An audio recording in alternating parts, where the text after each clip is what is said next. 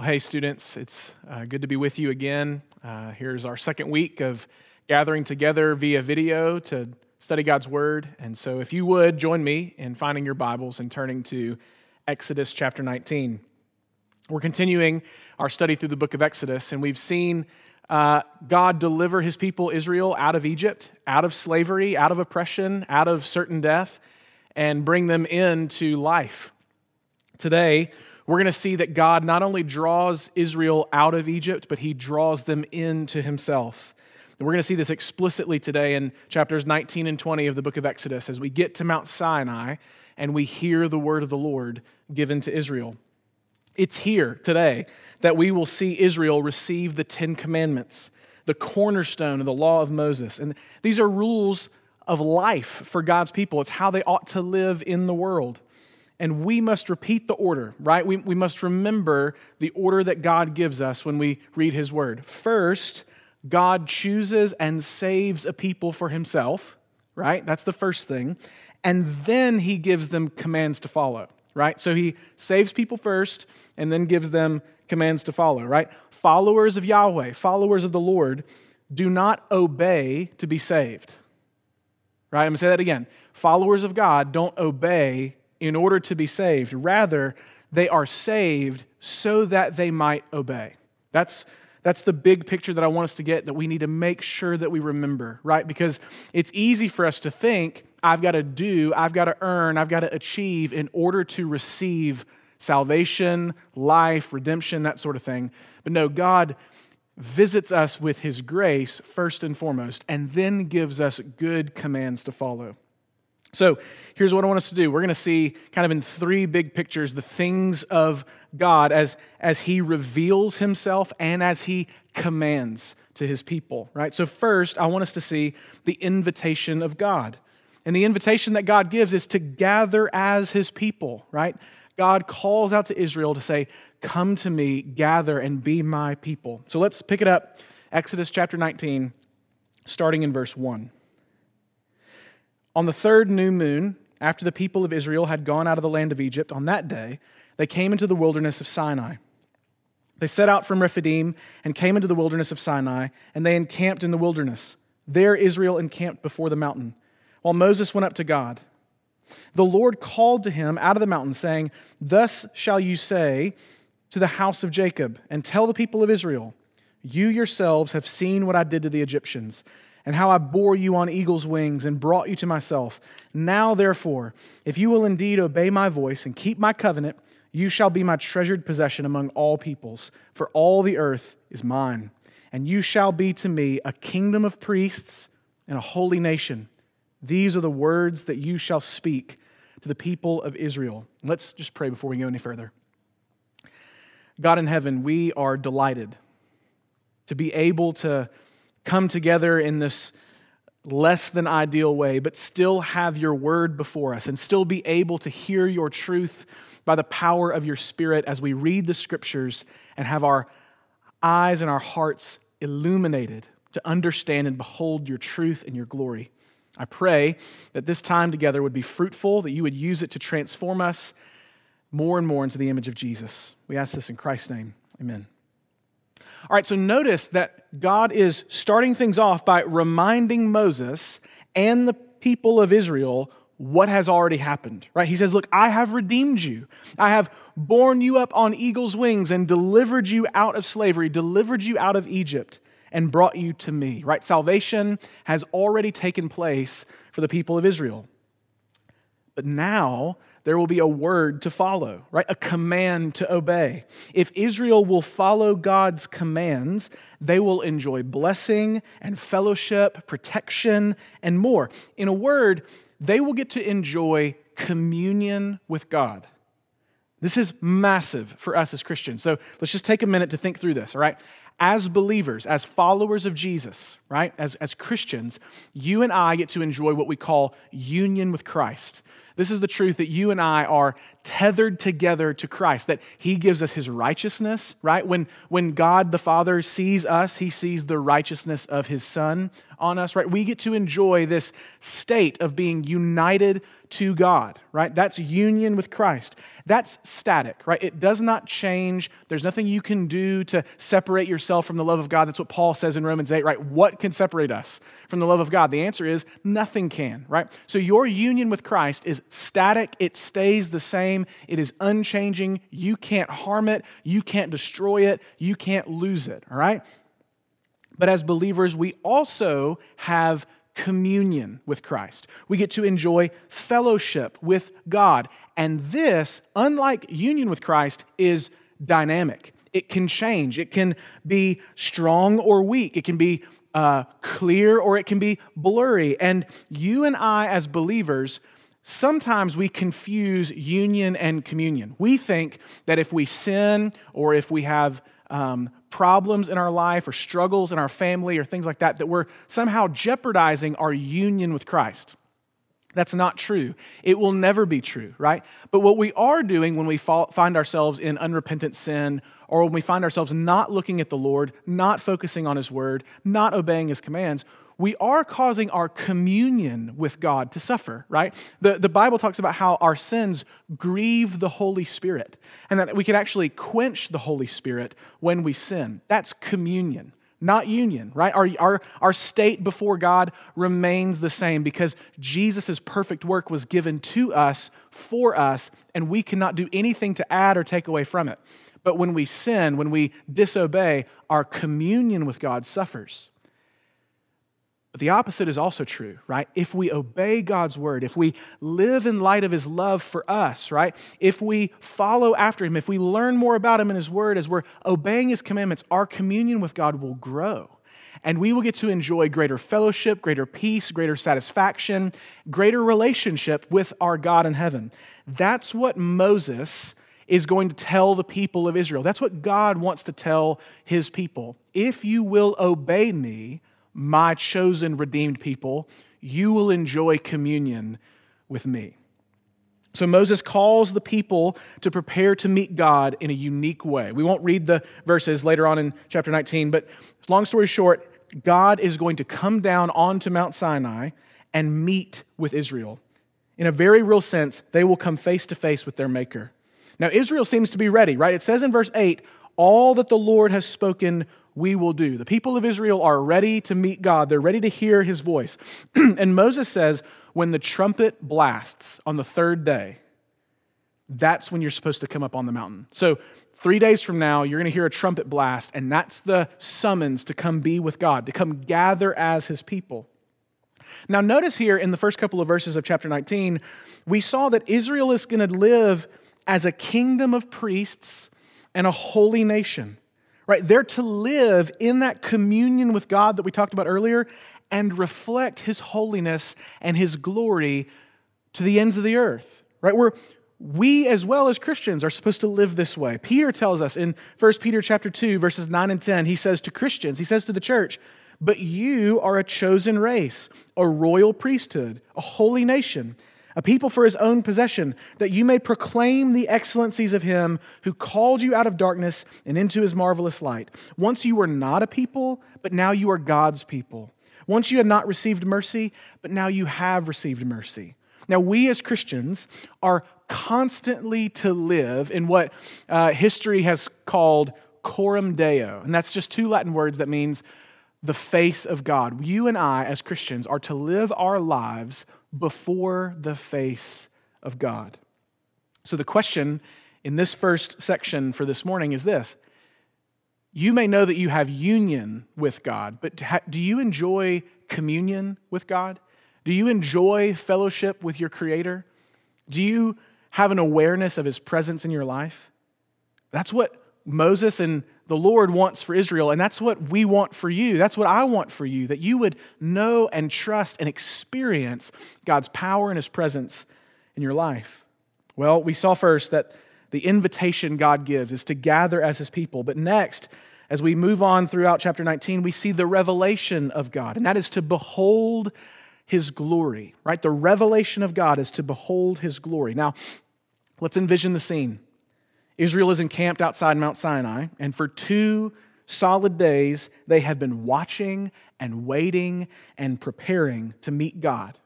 They've been meditating on all of the things that He's done in their life in these last few weeks and months. They've been warned that if they go up to the mountain too soon, if they go before that trumpet blast sounds, they will be put to death. They don't want to get ahead of God. So all of these emotions are probably filling the hearts and minds of Israel. Things like anticipation and excitement and wonder and all of these things and more filled their hearts and minds as the people of God as they waited. So now let's read, starting in verse 16, what happens next. It says, on the morning of the third day, there were thunders and lightnings and a thick cloud on the mountain and a very loud trumpet blast, so that all the people in the camp trembled. Then Moses brought the people out of the camp to meet God, and they took their stand at the foot of the mountain. Now Mount Sinai was wrapped in smoke because the Lord had descended on it in fire. The smoke of it went up like the smoke of a kiln, and the whole mountain trembled greatly. And as the sound of the trumpet grew louder and louder, Moses spoke, and God answered him in thunder. The Lord came down on Mount Sinai to the top of the mountain, and the Lord called Moses to the top of the mountain, and Moses went up. Let's just stop there. Can you imagine this scene? Like, can you imagine waking up the morning of that third day and thunder and lightning and fire and smoke and what seems like earthquakes just taking over the mountain? It's hard to describe. It's hard to imagine all of these things falling at one point. And Israel stood stunned. They were terrified. And Moses goes up before the people and speaks to God. Now, we won't read this, but we read that Moses goes up the mountain. He speaks to the Lord answers in thunder. And so while all of the rest of Israel stays at the foot of the mountain, Moses goes up. And God tells Moses to go back to get Aaron, his brother, the priest, and then come back up to hear more of the message.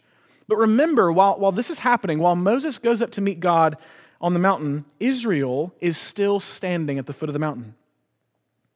And they're trembling. They're terrified. Why? It's because they've beheld God in a fresh, clear way. They've seen and heard His power and His glory. I think of Isaiah 6, right? It's a well-known text that we know. In the year that King Uzziah died, I saw the Lord high and lifted up. The train of His robe filled the temple, right? Isaiah sees God in His throne, and he's terrified. Or even Matthew 17, right? The transfiguration where Peter, James, and John go up the mountain to meet with Jesus, and Jesus transforms in front of them into His glorified state. And what do? They fall on their face in fear. So over and over and over, it seems that the response of sinful men is not casual excitement, right? It's not happiness. It's not being nonchalant. It's not no big deal, right? When sinful men and women see God for who He is, their response is fear. It's terror. When people see God clearly, they immediately see themselves clearly as well. God is holy, and we are not. God is powerful, and we are weak. God is the creator, and we are creatures. Getting a true view of God will eliminate the lies that we believe about ourselves, about the world, and about Him. When you and I behold the face of God, when we see God clearly for who He is, it will cause us to know the truth. Why? Because the Lord is true. He is the author of all true things. Now remember earlier I said that you and I should live our lives coram Deo. We should live our lives before the face of God. Now here's a very real insight into that. As you and I live, we will be inundated over and over again by the world, by our flesh, by the culture, by other things, by other voices. We will be inundated with half-truths and straight-up lies about many, many things. But if you and I can situate our lives before God, right? If you and I can walk in faith, if we can live out our lives before the Lord Himself, constantly living in light of His truth, we will be able to discern truth from error. We will be awakened out of a dream that the world around us seems to be living in, thinking that they can save themselves, that they're good enough to earn heaven, that this world may be all that there really is, so that they should just run after pleasures, or that they believe that this world can actually satisfy their desires. And here's the reality, students, all of us believe lies, right? All of us believe things about God, we believe things about ourselves, we believe things about the world. They're just not true. And so we need to inundate ourselves with the truth. We need to inundate ourselves with the Lord so that we can actually learn to understand what is true and what is not. So the question is, have you seen God? Israel saw God. They saw His power and His glory in nature. They saw Him on the mountaintop. They heard His voice in the thunder. They saw God. Have you? Have you seen God not as you think He might be, right? Not as you've imagined Him to be, not as the world may say that He is, but have you seen God as He has revealed Himself to be? Well, how do we see Him? How do we know that the God that we are looking at is real, is true, is the actual God that we're reading about? How do we know that we're not believing lies about who God is? Well, the simple answer is we need to look for God where He has revealed Himself to us. And He has revealed Himself to us most clearly in the Bible. He's revealed Himself most clearly in His own Word. So this is why we study the Bible, right? This is why you and I, week in and week out, open up the Bible, read it, and explain and understand what it says. Because we want to see God. We want to have a vision of Him that's true, that's real, that's right. It's why all of us should be growing as theologians, as people who know God. Theology is just the study of God. And so to be a theologian is to be one who studies who God is. All of us are theologians, and we all ought to be growing as theologians, right? Not so that we can just have knowledge in our head, not so that we have a system of doctrine or theology that we can say we know or that we can show ourselves to be greater about. But no, we want to be theologians. We want to see God rightly so that we can know Him and we can live in light of His truth, so that we can live rightly before the face of God. Well, thirdly and finally, we don't just want to hear the invitation that God gives to gather as His people. We don't want to just see the revelation of God and behold His glory. No, we want to hear the communication of God, and that is to obey His commandments. To obey His commandments. We find in Exodus chapter 20, probably one of the most popular, well-known passages of the Bible, and that is the Ten Commandments. As Moses goes back down to the people of God, remember, Israel's on the foot of the mountain, Moses has gone up, and now he's coming back down to get Aaron. As Moses is down with the people of Israel, God speaks for everyone to hear. Let's look at Exodus chapter 20, starting in verse 1. It says, "And God spoke all these words, saying, I am the Lord your God, who brought you out of the land of Egypt, out of the house of slavery." Now let's just stop there, because Exodus chapter 20, verses 1 and 2 is just an introduction to what we're going to see as the Ten Commandments. But it's important that we see this introduction for what it is. God speaks first to remind Israel who He is and who they are. They have to know who is God and who are they before they hear this commandment, before they hear these laws. Because if they forget who they are, or if they forget who God is, they could misunderstand what this law is really for.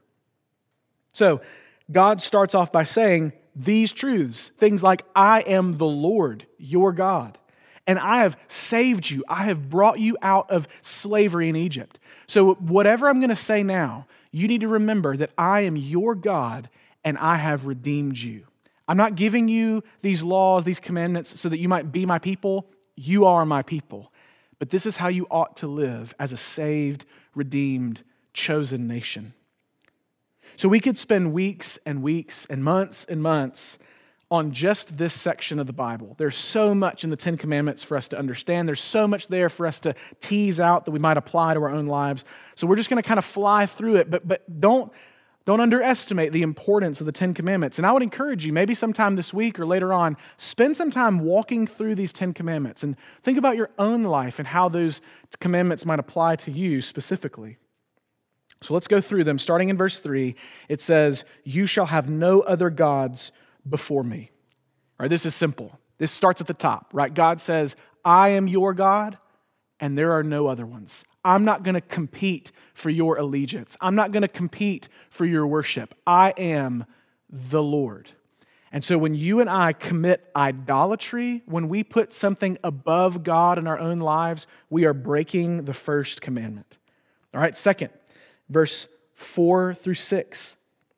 He says, "You shall not make for yourself a carved image or any likeness of anything that is in heaven above, or that is in the earth beneath, or that is in the water under the earth. You shall not bow down to them or serve them, for I, the Lord your God, am a jealous God, visiting the iniquity of the fathers on the children to the third and the fourth generation of those who hate me, but showing steadfast love to thousands of those who love me and keep my commandments." So what's God saying here? In verses 4 through 6, the second commandment is that you and I do not need to create anything in order to worship God on our own terms, right? We don't create graven images. We don't create idols to worship as though we are worshiping God.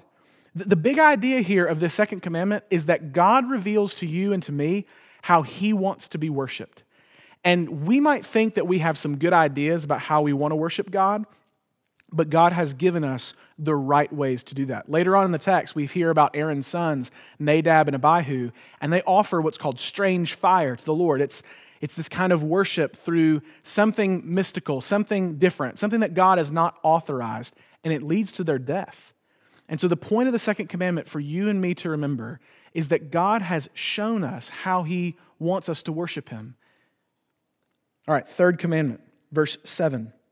It says, "You shall not take the name of the Lord your God in vain, for the Lord will not hold him guiltless who takes His name in vain." Now, oftentimes you and I read this and we think, okay, I just shouldn't say God's name flippantly. And that's true. That's totally right, but it's not completely right, okay? We ought not to speak vainly or worthlessly about God. So that means, yes, that we don't use His name flippantly. It means that we don't use His name casually, but it also means that we don't speak about Him untruthfully.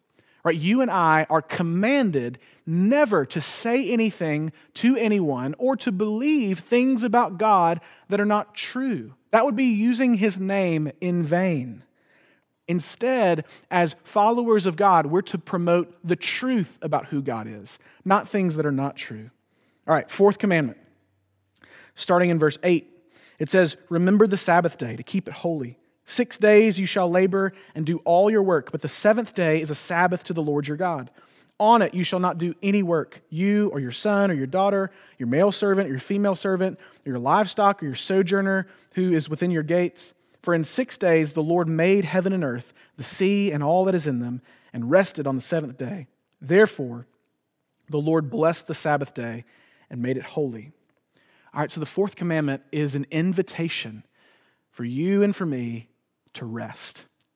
It's an invitation for us to recognize that you and I ultimately aren't the kings of our schedules. No, God has given you and me a rhythm in which to live. Now, as Christians, there's some controversy here, right? Because we recognize the book of Hebrews telling us that it's not just a day that is the Sabbath. No, we find our Sabbath rest in Christ. We find our Sabbath rest in Jesus, the one who has worked on our behalf, right? And now we don't stop and rest and not do anything on Saturday, which would have been the seventh day of the week, the Sabbath day for the people of Israel. But instead, we now worship on the Lord's Day, right? Sunday, the first day of the week. And that shift happens because of Jesus, right? The day that Jesus resurrects is the first day of the week, almost signifying a new creation, that a new 7 days has begun, not just like creation in Genesis chapter 1, but a new creation. So there's some controversy here about how we ought to apply this fourth commandment as Christians, but we all agree that Sunday, the Lord's Day, is a day unlike other days.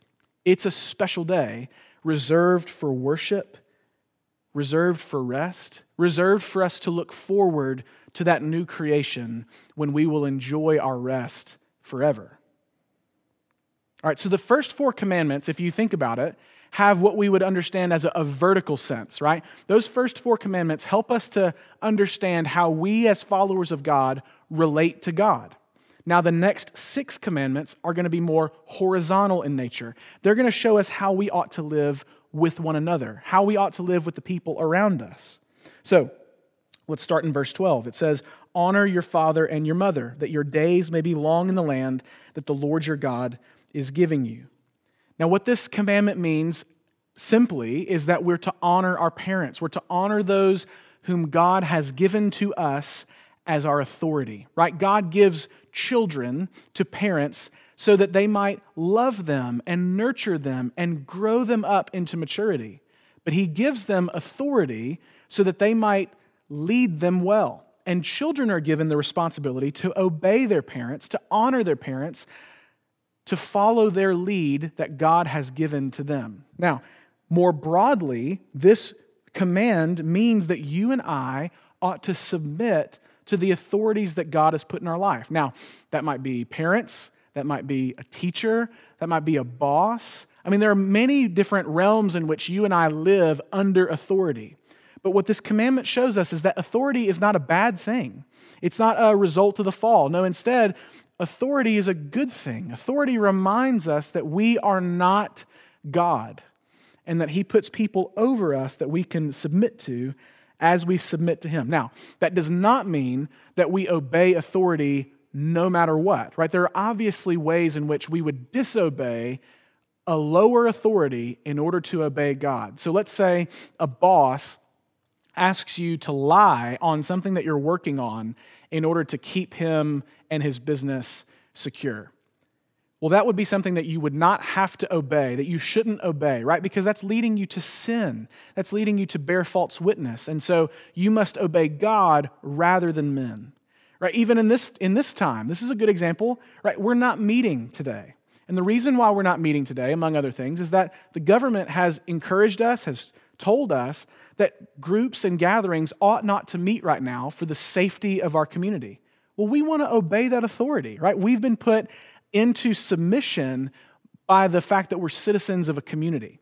And the government is given to us by God to promote welfare and to restrain evil. And so this, as frustrating as it is, as less than ideal as it is for us not to gather physically together, how we miss that so much, it's not bad. It's not wrong for us to obey those authorities that God has given us for our good. All right, so that's honor your father and mother. We could go way down that line if we wanted to, but let's keep going.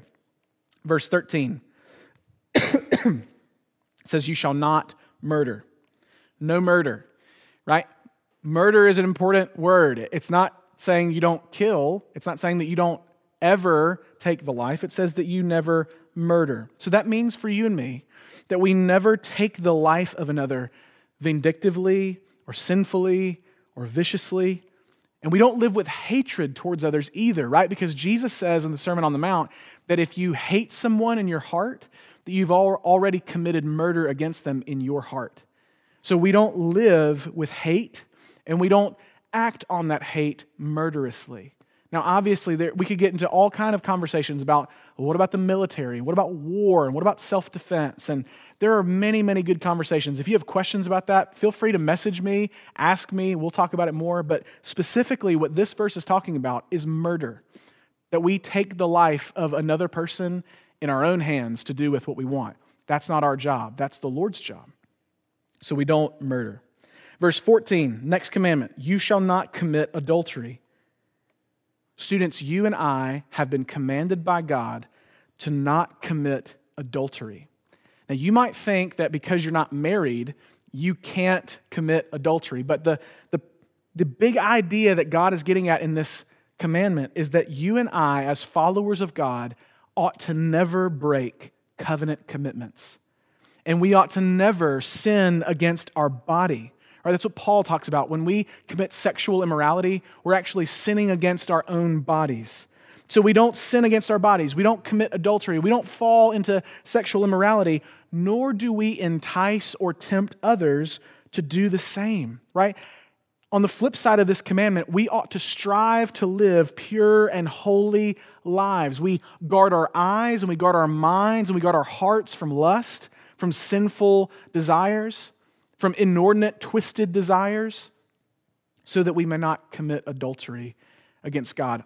Oftentimes in the Bible, idolatry, following after false gods, is described as adultery. It's described as being unfaithful to God. And we never want to be unfaithful to God, either in our idolatry towards other things or in our breaking of covenant commitments to one another. So don't commit adultery, God says. Verse 15, you shall not steal.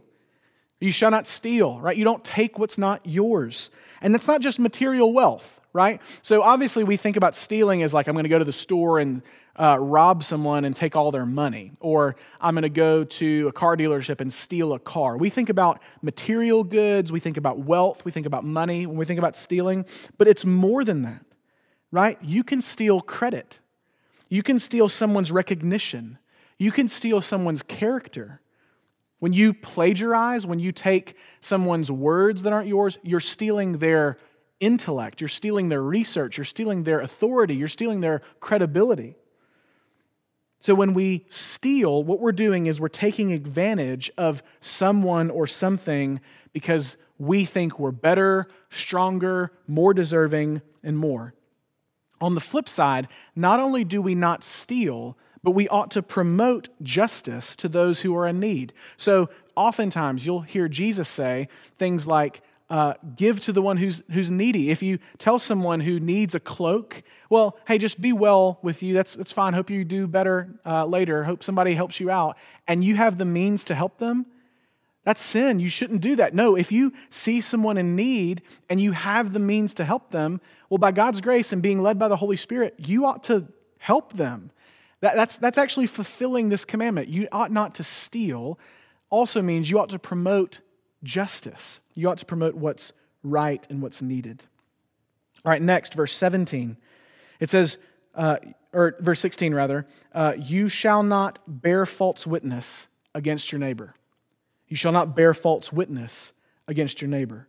Students, you and I are commanded by God never to destroy the character of another person. You're commanded by God not to gossip, not to spread rumors, not to talk ill of someone behind their back, not to talk ill of someone for your own gain or for your own pleasure. Right? We're commanded right here in the Bible not to stretch the truth in order to make a point at someone's expense. We don't bear false witness against our neighbor. Now notice, God uses the word neighbor here, not just brother. So as Christians, we recognize that we have family, like a physical family, like mom, dad, brother, sister. And then we have spiritual family. So you and I are brothers and sisters in Christ, right? But we also have neighbors. We also have those who may be outside the household of faith, outside Christianity, but we still live among, right? And Jesus has this wonderful parable of the Good Samaritan that shows us everyone is our neighbor, right? Part of what it means to be made in God's image is that we live in community, that we live in relationship, and all of us are surrounded by our neighbors. So we don't get to decide who we speak ill about, who we take character away from, who we lie and bear false witness against, because no one is available according to this commandment. All of us are to not bear false witness against our neighbors. So it's not just cutting down that we bear false witness. We also could puff up, right? So you and I could gossip or spread rumors, and that would be bearing false witness against our neighbor. But you also could flatter someone in order to get something out of them, right? You could puff them up. You could say nice things that are not really true about that person, but you're encouraging them, or saying nice things that may not be true, but you want something out of it, right? That's flattery, and that's also bearing false witness against your neighbor. So we don't cut down and we don't puff up. Instead, as followers of God, we speak the truth, just as God speaks the truth. All right, last commandment, 10th commandment, verse 17. It says, "You shall not covet your neighbor's house. You shall not covet your neighbor's wife, or his male servant, or his female servant, his ox, or his donkey, or anything that is your neighbor's." Students, you and I in the 10th commandment are forbidden from allowing our desires for things that we don't have to govern and dictate our relationship to other people. Right? So you may have a friend who has an opportunity or a house or a car or a job or a piece of technology or a spot in the band or a spot on the sports team that you like or you want to be in. And you may fixate on those things that they have and you don't have. If we're not careful, our sinful hearts will start to twist that relationship to where your lack and your desire for what they have will come to control and govern that relationship. This is a root sin that will lead to all sorts of horrors in our life if we don't put it to death. Students, you and I do not use people. Instead, we love people. So when we covet, actually what we're doing is we're confessing to God, God, you have not given me what I deserve. God, you have done wrong by me by giving to that person what I think I deserve. So what's going to happen? That coveting will lead to all kinds of sins, right? It's led to murder. It's led to adultery. It's led to bearing false witness. It's led to stealing. It's led to all of these other kinds of sins. Instead, as followers of God, we don't covet, we practice contentment, right? We practice contentment. Think about Psalm 23. It says, "The Lord is my shepherd, I shall not want." I shall not want. In other words, the Lord is my shepherd. He's my leader. He's my guide. He's the one who provides for me, so I have all that I need. If I really believe that God is in control of my life, if I really believe that He is my shepherd, that He loves me and He cares for me, then I have all that I need. So not only when we practice contentment, we can be free of coveting, but actually when we practice contentment, we can celebrate, like actually celebrate, when God decides to bless people who are not you. So here's what this looks like. Say a good friend of yours gets that scholarship that you wanted. Well, if you're practicing contentment, you can actually celebrate with them. You can actually celebrate what God is doing in their life. Now, you may be sad that you didn't get that scholarship, and that's okay, but you can actually celebrate and rejoice with that person that God has blessed them in that way. And that can be with a job, that can be with a car, that can be with any kind of opportunity. When we practice contentment, when we don't covet, we can actually enjoy God's blessing in the lives of other people around us, not just our own blessings in our own life. So here's a quick word. We've kind of flown through these 10 commandments, and you may think, goodness, this is a burden. You may think, oh, this is so heavy. There's so many things to follow. There's so many things to do. There's so many things to not do. But Jesus says to you and me, my yoke is easy and my burden is light. So students, don't see the 10 commandments as chains that hold you down and confine you against your will. The 10 commandments are not to burden you. Instead, say that we're in a desert, right? Surrounded by sand, difficult to walk, difficult to travel. Instead, the 10 commandments are like a paved road in that desert that allows you to run at full speed. The 10 Commandments actually shows you the way in which you can live in freedom. Now, what happens is because of our sinful hearts and because of our sinful eyes and our sinful minds, we think that joy and satisfaction and pleasure and delight are going to be found in trying to run in the sand. And it's never going to happen. Instead, when we walk on this path that God has paved for us in His law, we will enjoy the kind of freedom that He's provided for us. God tells you and me that if we obey His word, if we run on that path, blessing will follow. We will experience not just that union with God, but communion with Him. So last, I just want to read this conclusion to you. Israel, remember, is at the foot of the mountain. Moses is with Israel. They're hearing these 10 commandments. And it says in verse 18, "Now when all the people saw the thunder and the flashes of lightning and the sound of the trumpet and the mountain smoking, the people were afraid and trembled. And they stood far off and said to Moses, 'You speak to us, and we will listen. But do not let God speak to us, lest we die.' Moses said to the people, 'Do not fear, for God has come to test you, that the fear of Him may be before you, that you may not sin.' The people stood far off, while Moses drew near to the thick darkness where God was." You see what the reaction is of Israel? Israel has heard the word of the Lord. They've heard the truth, and their response is fear and trembling. Why? Because they know in this moment that they are not worthy to approach God. They know when they hear these rules, when they hear these commands, they immediately are convicted that they have already broken these commands. They have already fallen short of the commands that God is giving to Israel. And they don't understand yet that God has already made a way for them to draw near to Him. All they see is God's law and their failure. So Moses tells them in this text not to fear, but instead obey God, to remember who they are and who God is, right?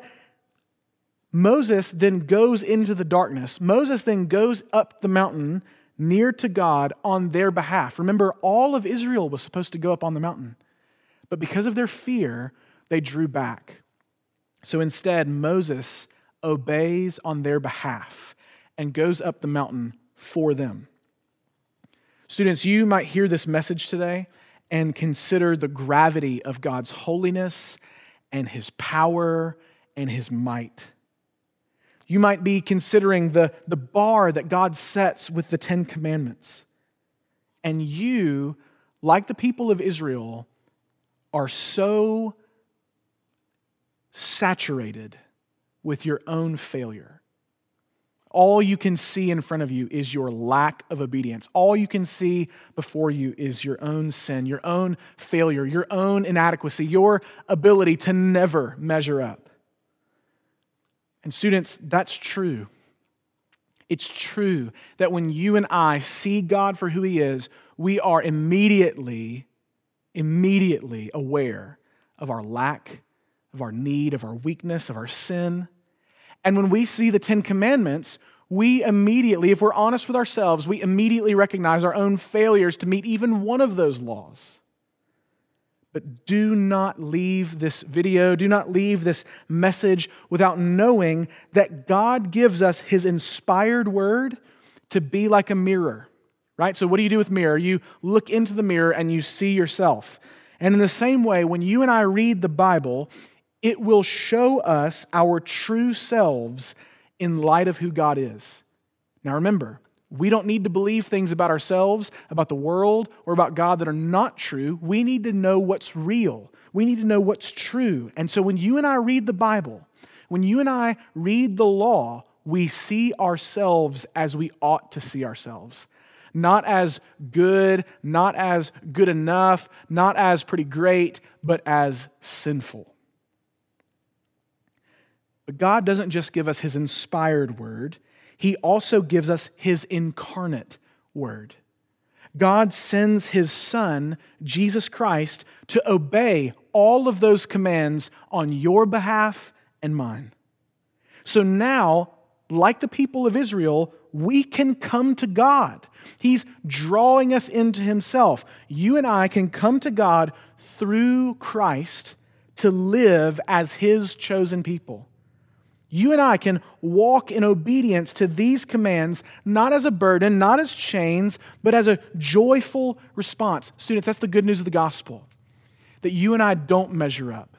But Jesus Christ, the Son of God, has lived a perfect life. He never stepped off of that path of the law, and He ran directly into full communion with God for us.